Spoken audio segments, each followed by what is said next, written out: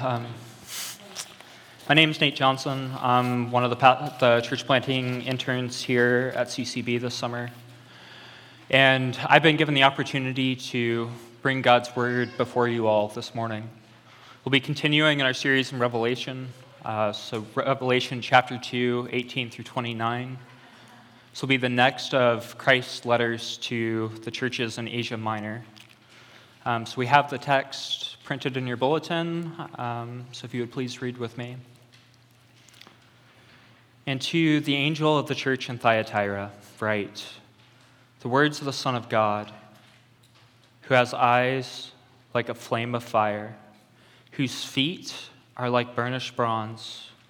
I know your works, your love and faith and service and patient endurance, and that your latter works exceed the first. But I have this against you, that you tolerate that woman Jezebel, who calls herself a prophetess and is teaching and seducing my servants to practice sexual immorality and to eat food sacrificed to idols. I gave her time to repent, but she refuses to repent of her sexual immorality.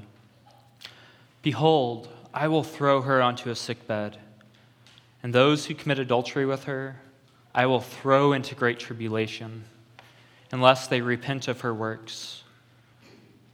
And I will strike her children dead, and all the churches will know that I am he who searches mind and heart, and I will give to each of you according to your works.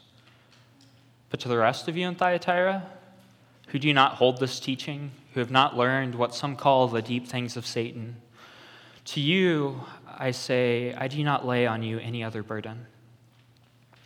Only hold fast what you have until I come. And the one who conquers and who keeps my works until the end, to him I will give authority over the nations.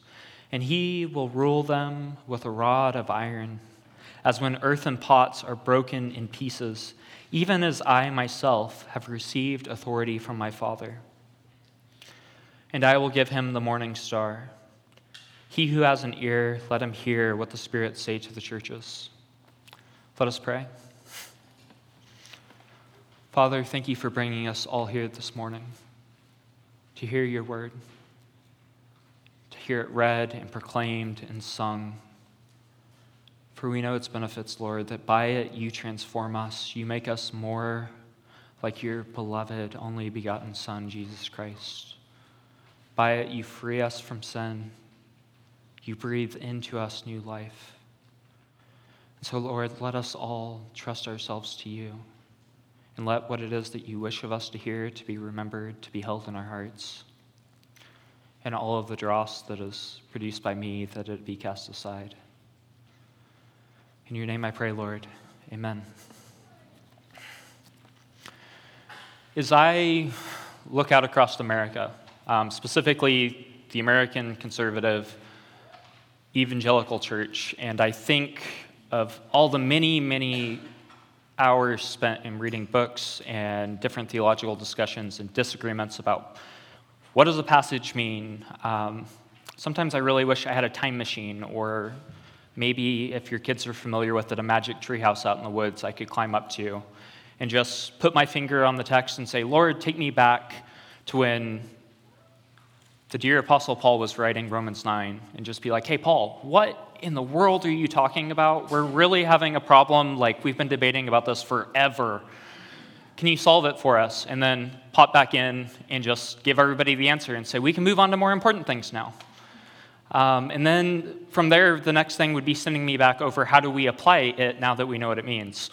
And so I guess I'd have a lot of trips, And then I think of all the other problems we have in the 21st century American conservative evangelical church. And, like a big one that has filled up TGC or any other Christian blog site is like, how does the church live in a country that is perpetually becoming more post-Christian, more pluralistic? And all of us have a different answer to that as well. And so I wish I could jump in the time machine, the magic treehouse, and go back to the early church, because we know the early church got everything right. And just pick their brain about hey, how do we solve this problem our church is having in the 21st century? I'd probably have to spend 45 minutes explaining what a cell phone is or something like that, but they would have the answer. And then I'd pop up, and we could pass it on, and we could move on to the next thing. In Christ, in his graciousness to all of us, he hasn't given us a time machine, unfortunately, but he has given us a time capsule of what the early church was like, to graciously dissuade us from that opinion that just because it's earlier that they had everything together. When we look at the church of Thyatira, if you're a note taker, our first point is the church was a mess. I mean, he goes through and Christ in his normal manner follows the pattern of saying who he is, saying what's good about the church, digging into what's really, really wrong, and then making a promise to them. And the problem in Thyatira is probably one of the most startling of the 7 letters that he writes to me. You know, we can read it again in verse 20 where he says, "But I have this against you, that you tolerate that woman Jezebel, who calls herself a prophetess." Now, a slight excursus. Some of us, when we hear that, might think immediately the problem was, well, that's where they went wrong. They led a woman up to the microphone. And if they hadn't done that, everything would have gone all right in Thyatira. I want to tell you that's not what's going on in this passage. This is not a passage we should go to for our debates about complementarianism versus egalitarianism. While we don't have prophetesses today, at the time, godly prophetesses in the church weren't that uncommon. We see it in Luke chapter 2, verses 36. There's a lady named Anna called a prophetess who praises God for Christ's coming. We learn about Philip the evangelist's daughters in Acts 21. Paul even has a command to wives who pray or prophesy in 1 Corinthians 11. And so whatever is going on there with that, we can't simply take the way that we've settled things, interpreted things, apply it, and say that would have solved the issue. It's not that simple or that easy. So there's some semblance where it might not have been that surprising to the church of Thyatira or to any of the churches in that day for there to be someone claiming to be a prophetess and to perhaps give them an opportunity to speak. The issue at the heart of it is what she was teaching, what she was saying to this church in Thyatira. Because he goes on, and Christ says, "And Jezebel is teaching and seducing my servants to practice sexual immorality, to eat food sacrificed to idols." And he says he gave her time to repent, but she refuses to repent of her sexual immorality. So the situation we're discussing is that maybe we're having a guest speaker or something. Like, imagine if it was happening here today in Christ Church, that somehow our elders and our pastors decided to let someone come up to this pulpit and talk to you on a Sunday morning and encourage you to engage in sexual immorality and idolatry. I think pretty much all of us would be rather perturbed. And yet Christ tells us the pastor of Thyatira tolerated it. And what he's tolerating is someone leading people off into death. Like we're told from Paul in Romans 6 that the wages of sin are death. And he ends it with the gift of God as eternal life. When he goes to Romans 8, he expounds at great lengths about how the Holy Spirit sets us free from this sin. And yes, I realize we're not in Romans today. But all of Scripture interprets Scripture. That the Holy Spirit makes it to where we are free to live God in holy lives before our good and gracious God. And yet someone comes in and begins teaching the exact opposite, teaching us to do the very things that lead us to our own destruction. And on top of just the pastor tolerating that there was this person coming into the church and teaching these things, we also know that a large number of the congregation, or at least enough for it to be significant for Christ to point it out, said, yeah, that sounds like a good idea. Running off to sexual immorality and idol worship sounds like a great plan. Let's do that. And Christ, in his patience, still takes the time to warn this person that I don't think we ourselves would tolerate. I think we would probably have a fit. All of us would have wonderful emails for Jonathan on Monday morning for him to read if this occurred. But Christ, even as this is going on in his church, showed patience in the hope that this person would repent of their sins, would stop teaching what they were teaching. We know these are divine because only God gives mercy to sinners like this, gives people time to repent. And yet, because she isn't, Christ makes good on his promise that he has always made, that the gates of hell will not prevail against his church. We are told that Christ is a shepherd who will walk through us in the valley of the shadow of death, and we will fear no evil because his rod and his staff will comfort us. And so him stepping into the situation, he tells the pastor of Thyatira and the church of Thyatira that while this is ongoing, that behold, I will throw her into a sick bed. Christ is going to personally deal with the situation. And those who commit adultery with her, I will throw into great tribulation, unless they repent of her works. And he continues, and I will strike her children dead, and all the churches will know that I am he who searches mind and heart, and I will give to each of you according to your works. I think Christ is mad. I think Christ in this passage reminds us very much of God in the Old Testament dealing with his people. Specifically, when there actually was a woman named Jezebel. She was a queen, King Ahab's wife, who was attacking Elijah and Elijah, who was encouraging God's people to go off into the very activities that this person in Thyatira is teaching people to do. And when Queen Jezebel did that, and her husband did that, God personally dealt with them and sent judgment upon them. In the same way, we see Christ stepping forward into the first century many, many years later, seeing a person who imbues that same type of spirit, that same type of idea, and doing the same harm to his church. And he says, no, I will take them out.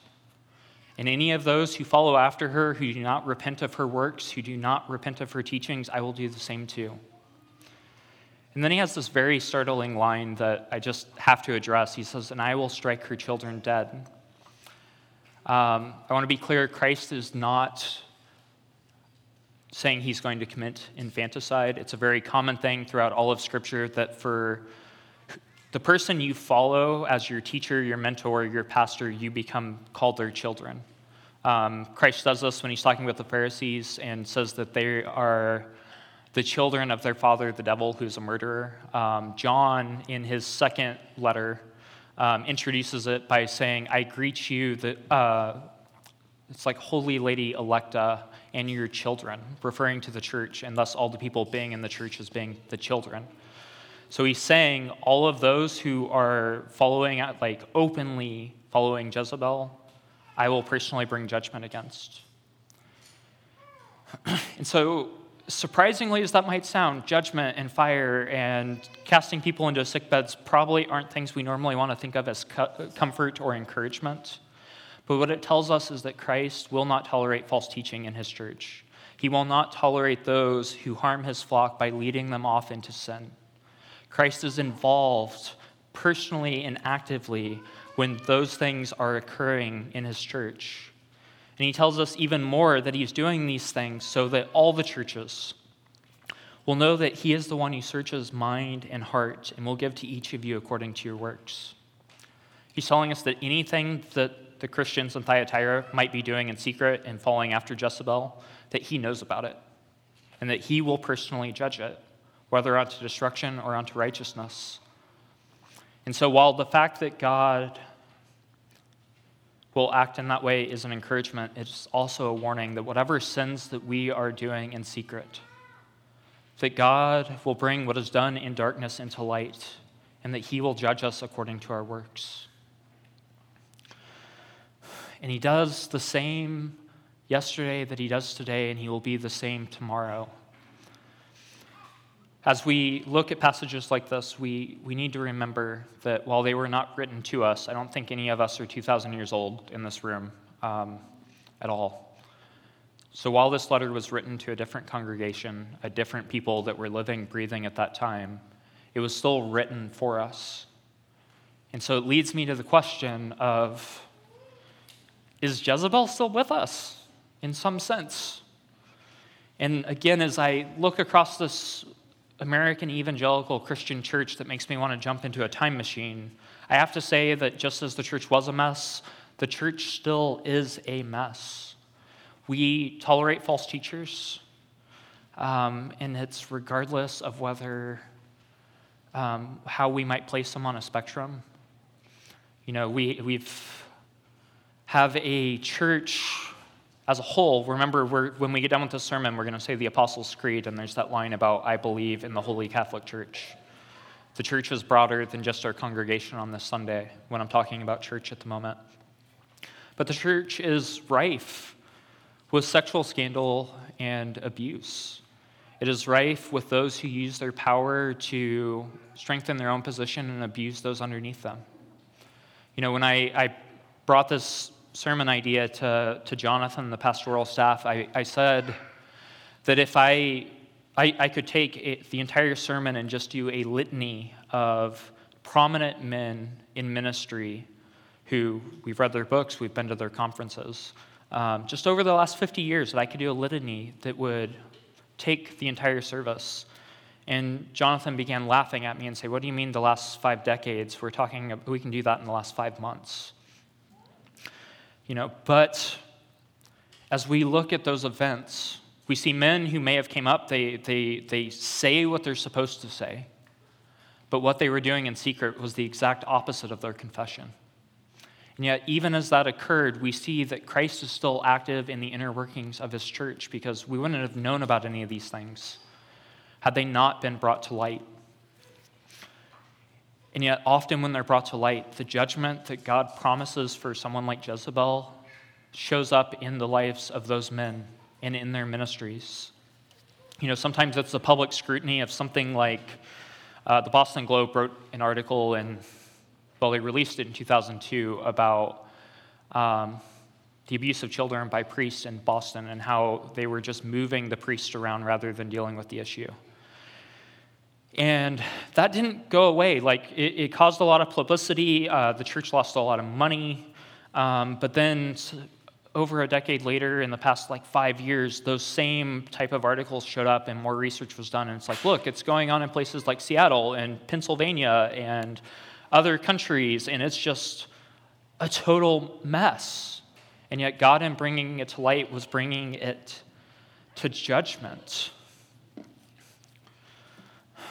And I remember having a conversation with a friend when that happened, of him just shoving it away as something we as Christians, specifically Protestant Reformed Christians, don't have to deal with because, Catholic priests are celibate, so that explains the whole issue. And while I'm not a prophet, or the son of a prophet, as I told him, I said, just give it a little bit of time. And sure enough, those same type of things have shown their head in all of conservative Christianity across America. And it is Christ bringing it to light, and it is Christ judging them. I mean, if you want to read more about it, go check out Rachel Lane Hollander on Twitter. She talks about it a lot. It's a very public thing of men who we thought were conservative, good, faithful teachers turning out to be a lot more like Jezebel than we might desire or expect.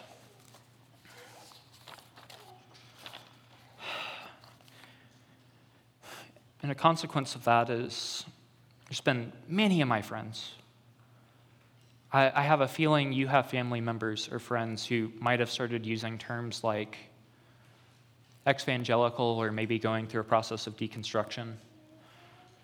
And often as I've talked with them, I was surprised to find out that, wait, these aren't people who read a Richard Dawkins book that was poorly written and now say they don't believe in God. These are people who were born and raised in the church and in many ways did everything they were supposed to do. And they are deeply wounded by how the church has treated them. And so they say, I love your Jesus. I'm not so sure about his church. I love your Christ who died for my sins, and they will still say they're Christians. They will say they still believe in Jesus. but they're really not sure about our churches. And if I had the chance to speak to them directly, the encouragement that I would give them is found in the rest of this passage, in 24 through 29, where Christ clearly lays out that he will defeat all of his enemies. He makes reference, it's verse 27, and he will rule them with a rod of iron as when earthen pots are broken in pieces, even as I myself received authority from my Father.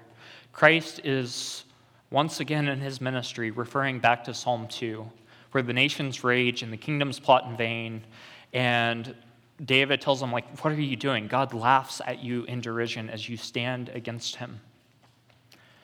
And his prince, Jesus, the very Son of God, will break them like clay pots with an iron rod. Christ will always be there to protect his church from the wolves, from the false prophets. And he's also tried to comfort us long ago, before we even get to this point in redemptive history of Thyatira, by telling us, hey, there's weeds sowed in with the wheat, and at the end of time I will separate them, and my servants will burn the weeds, and I will preserve the wheat. He tells us his Olivet Discourse. It's Matthew 24, where the apostles are like, hey, when is your kingdom being established?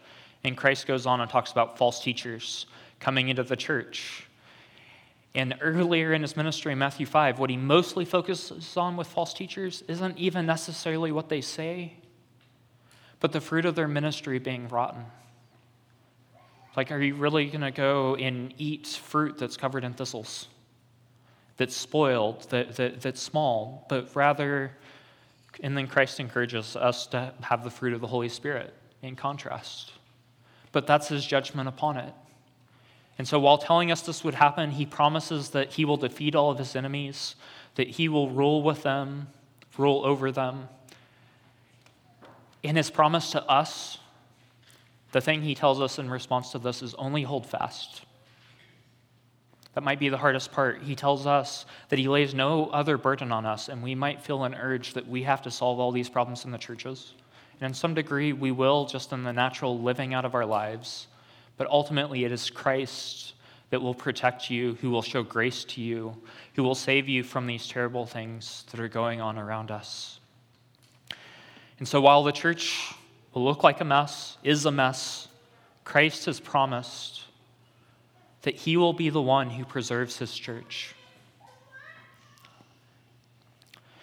In conclusion, this might be why I like time machines. I really like history. There's this old pastor, bishop actually, John Chrysostom from Constantinople. It's Istanbul today. And he was known as the best preacher of his time, perhaps all time. They called him the man with the golden mouth. And with that golden mouth, he ticked off enough people that were in charge that they removed him from being a pastor in Constantinople. So he gets sent out of the city, and one of his dear friends, Olympias, is just heartbroken that the church is such a mess. And that's one absolutely valid response to all the things that are going on in the news and everything else. But John Chrysostom, as a pastor, wants to comfort her. And so he tells this almost epic, in the sense of like the Iliad, the Odyssey type poem, of the description of the church being a ship in the Mediterranean, and all of the sailors are terrified. There's waves beating on the ship almost to break it apart, and it's being attacked by sea monsters. And he just goes, it's like several pages. But at the end of it, he says this: "Nevertheless, even when I look at these calamities, I do not abandon the hope of better things, considering as I do who this pilot is in all this. Not one who gets the better of the storm by his art, but calms the raging waters by his rod." Our dear brother from way back when is saying Christ is not simply a good sea captain who knows how to get us through the Bering Strait. He is the one who controls the seas themselves. In the same way, he is sovereign over the world, and he is sovereign over his church. And in everything that takes place, he is in control. So my dear brothers and sisters, when the church is a mess, Remember your Savior, Jesus Christ, who will not let the gates of hell prevail against this church. And remember your Father, who will not let any of his precious children slip from his caring hand. And be comforted by the Holy Spirit, who indwells and prays on your behalf. Let us pray. Father, you are our great protector and our preserver. You are the one who knows everything that has and will and is coming to pass. And so we trust yourself to your care, and to you, Jesus Christ, our good shepherd, who will lead us beside still waters. In your name we pray, Lord. Amen.